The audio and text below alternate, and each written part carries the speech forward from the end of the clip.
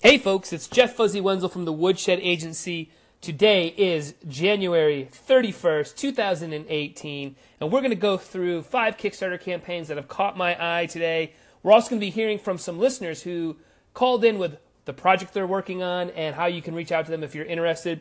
We're also going to be talking to Sean Neal, who is one of the co-founders of Woodshed Agency, a little bit later. And I'm going to be throwing in some Sugar People music here and there. So sit back, enjoy, and let's jump right into it.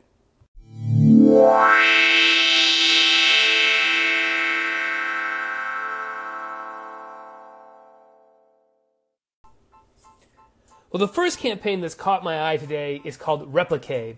It's a mini Tempest arcade machine replica and it's 12 inches tall. It's 1/6 scale replica of Tempest Collector's Edition. It's got wood and metal on it with the construction, a mini spinner, and it's also got modern tech built into it. They have 20 days to go in their campaign. They have 512 backers. Their goal was $20,000, and they're currently sitting at $63,764. If you're into our old school arcade games and you want a miniature one to kind of sit in your desk, that's a replica that's 12 inches tall, I definitely would recommend checking out this campaign over on Kickstarter right now. Again, it's called Replicade. All right, let's check out a quick call in from Bray J. He's going to go ahead and tell us currently about his project, his campaigns, and what he works on. So let me go ahead and kick it over to Bray J. Hey Jeff, I'm Braylon Jenkins. I founded Hey Bray J in 2014.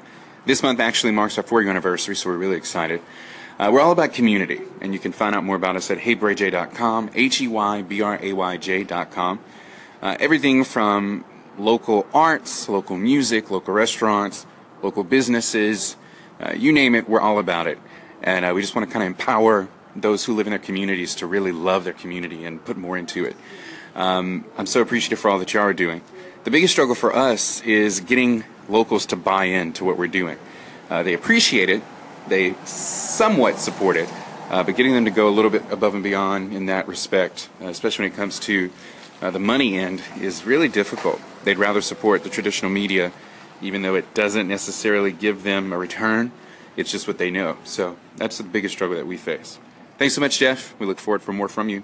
I'm Bray J. Check it out.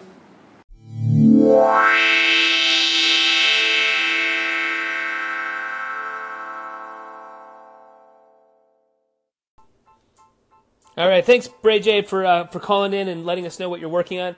All right, the next campaign I found is called YT Touch.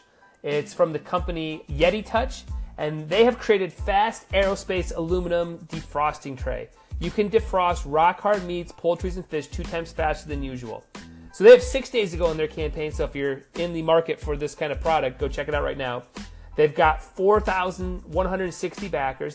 Their goal was $10,000, and they're currently sitting at $195,417. So really interesting multifunctional defrosting tray.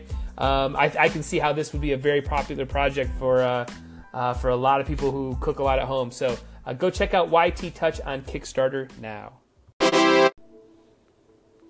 All right, let's go ahead and hear from Candace Coleman now on the project she's working on currently. Hello, my name is Candace Coleman. I'm from Blum Beverages, and we create alcohol-free botanical elixirs packaged in cocktail bottles. Our goal is to cater to non-drinkers, light drinkers, and health enthusiasts. And our challenge is convincing restaurant owners, bar owners, and retail that non-drinkers are people too, and they need something added to the non-alcohol social or beverage menu. Anyways, thanks.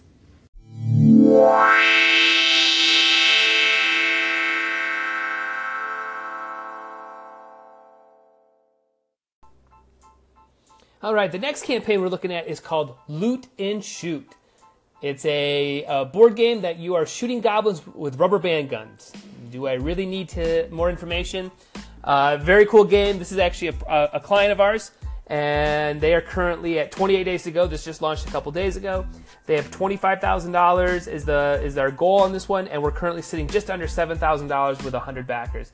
If you're into board games and you want to have a really fun game where you're literally shooting rubber bands at goblins through forests and stuff, very fun game. Go and check that out right now on Kickstarter. So again, it's called Loot and Shoot. All right, let's go ahead and hear from Chris from Catapult Cruisers now. Hey, my name is Chris Allen, and I run Catapult Cruisers. That is Catapult Cruisers, CRUZERS.com. And basically, the main problem that I've been having is just letting people know about this. It doesn't look real cool, but it does really, really cool things. It's aimed at youth groups like Cub Scouts and that type of thing. So, thanks a lot. Bye.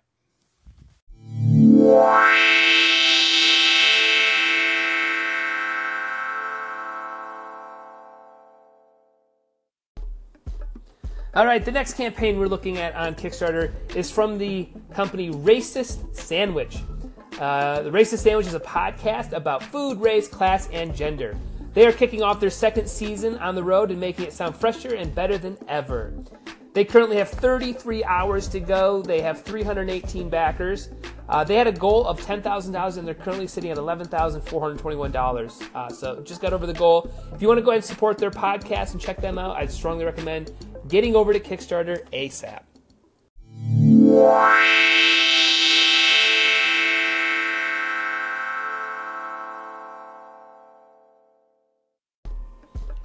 All right, so the last campaign that's caught my eye is called Vortex Shadow Leather Bag.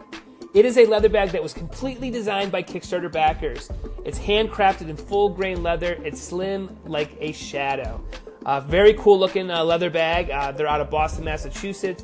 The creators are Yossi and Max. They have 36 days to go in the campaign.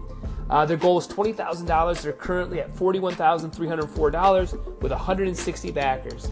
If you're in the market right now for a cool leather bag to strap on your back when you're out walking around, I would definitely recommend checking out the Vortex Shadow. All right, so before we close out today's show, I want to go ahead and play a quick song here. So some of you out there might remember that I was in a band, or you might know, I should say, that I was in a band called the Sugar People, and we had 3 records out there. So I'm going to go ahead and play a song right now. It's called In the Color Blue.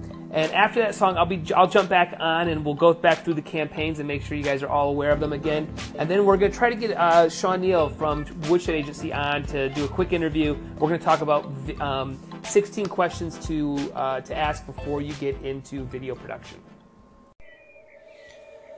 All right, so I've got Sean Neal who's getting ready to jump on. We're going to do a quick interview here. We're going to talk some video stuff. I'm going to ask him a few questions here. So sit back, why don't you enjoy, and here's my interview with Sean Neal.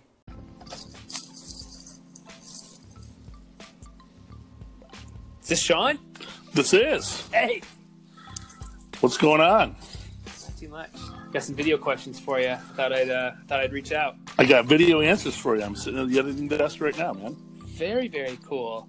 So what do you do at Woodshed, actually? What do I do at Woodshed? Easier question is what don't I do? But here's the big things. So, I do a lot of the strategy side of live campaigns and getting the components of a campaign together. That's rewards, messaging, how we're going to approach the general arc of a campaign. The execution of the big idea. That's my role. And then the specific skill I bring to the plate is I'm a video guy. Like in our previous company, we decided we were going to do music and video, and someone had to learn video, so I pulled the tab, and 12 years later, here I am, working on documentaries, TV shows, and editing video pretty much every day. Cool. So Cool. Awesome. That's it. All right, well, let's jump into it. What in your mind is the ideal timeline from start to having a completed video? How much time do you need? To really deliver a great product, you're probably from the early planning stages to a delivered video, 30 days maybe. But if you're really on your game, you can get it done in as little as 7. Like we've done some corporate stuff where 7 days we're delivering. But that's the most aggressive I've been. Gotcha. Cool. And like in your mind, what do you think the purpose of the video does inside of a crowdfunding campaign? I think it serves three big purposes. I think number one, and probably the most important, is it gives the backers a chance to look the founder directly in the eyes and get a sense of their passion for the project, right? That's why, in our videos, we like to at least have a moment where the founder's talking directly to the backer community and saying, this is who I am, this is my passion, this is my idea, believe in me, and that's, in my opinion, that's critical, to at least have a moment in the production where that happens. It also serves a purpose to showcase the product of the project, and that's where the design of the video is so important, right? Like, we just launched a game, Kickstarter, where the game is really fun and kind of lighthearted. You're shooting goblins with rubber band guns, right? Mm-hmm. And it was so critical to capture the pure joy nugget of people shooting goblins with rubber band guns, playing the game. Having a group of game enthusiasts playing it in a board game bar, and then having a group of kids playing it in a basement, and then a group of grown adults playing it in a bar, and just capture the fun that the backer's going to have, and convey that in the video is so important. And that's the editing, the music, the setting choices, how you showcase the product. That's a really important nugget, and then, you got to tell a story. You can't just say, here's my thing, you should buy it, it's cool, but there should be a story of who are these people behind this? Why does this deserve to have the crowdfunding community believe in this and take this journey with the founder of giving you some money up front so you can then, hunker down for a few months or maybe even as long as a year to develop your product and deliver it. You better have a compelling story that you convey in the video, or else you're cooked. Sure. So that's the three big things, that you got to do. How do you measure like a return on investment for a video? Like how would a business do it to spend, $5 to $10K on a video? Yeah, you really have, it comes down to numbers, right?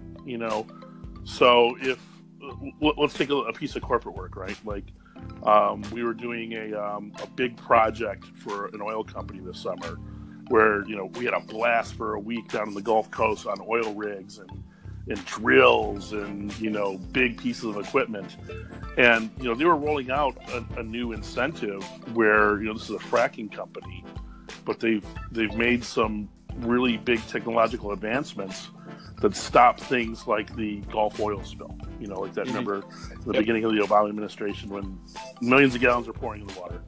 And they're like, look, that got bike for every single one of them, right? The next thing I do is if I'm recording voice, I'll either clip on or hide a lavalier mic under the shirt, right? And, those mics are a really small capsule, and they do a really good job of capturing the articulation of the voice, right? But you don't necessarily want to rely on them as your 100% mic for the entire sound of the human voice, right? Like if you watch The Daily Show or watch any interview, you'll notice that they'll have like two of these things clipped onto any one of their guests. But then as the camera rolls back, you'll see the third mic I use, which is any number of 2 or 3 Rode professional shotgun mics that I have on a boom overhead.